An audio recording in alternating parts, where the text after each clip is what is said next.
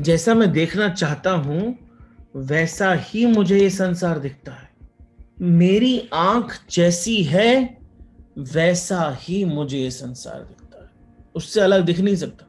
Actually possible नहीं कि शिव सूत्र का नर्तक आत्मा इन लिरिक्स के अंदर आ गए। I am sure poet is much more evolved, understand these things very well. बम बम बोले मस्ती में डोले, उसके पहले स्टैंजा के लिरिक्स सुनो। देखो देखो क्या ये पेड़ है, चादर ओढ़े या खड़ा कोई। अब ये पेड़ है कि चादर ओढ़े खड़ा है कोई? बारिश है या आसमान ने छोड़ दिए हैं नल खुले कहीं। ये बारिश है कि आसमान ने छोड़ दिए हैं नल खुले कहीं। हो हम जैसे देखे ये जहां है वैसा ही, जैसी नजर अपनी।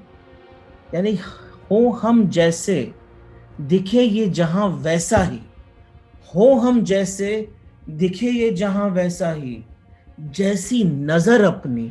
जिस प्रकार के आपके नेत्र हैं, जिस प्रकार की आपकी दृष्टि है, वैसा ही ये जहान दिखने वाला है। इसका क्या अर्थ है? इसका अर्थ सिर्फ इतना है कि अगर मुझे ये बोध हो गया नर्तक आत्मा, अगर ये भाव मेरे अंदर उतर गया नर्तक आत्मा, तो मेरे को ये पूरा का पूरा संसार परमात्मा का नृत्य दिखेगा। सृष्टि और सृष्टा दोनों एक हो जाएंगे। आप सृष्टि हो, हाँ मैं सृष्टि हूं।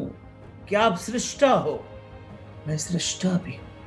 हम एक दूसरे से ना बहुत बहुत बहुत बहुत तरीकों से जुड़े हुए हैं। आप मानो या ना मानो, आज जो भी हालत हमको बाहर दिख रही है ना, ये पूरे संसार की हालत दिख रही है, ये मनुष्य के अहंकार की हालत। जो भी आज बाहर हो रहा है, आप इसको कोविड-19 क्राइसिस बोल दो या मनुष्य के अहंकार का क्राइसिस बोल दो, वही है।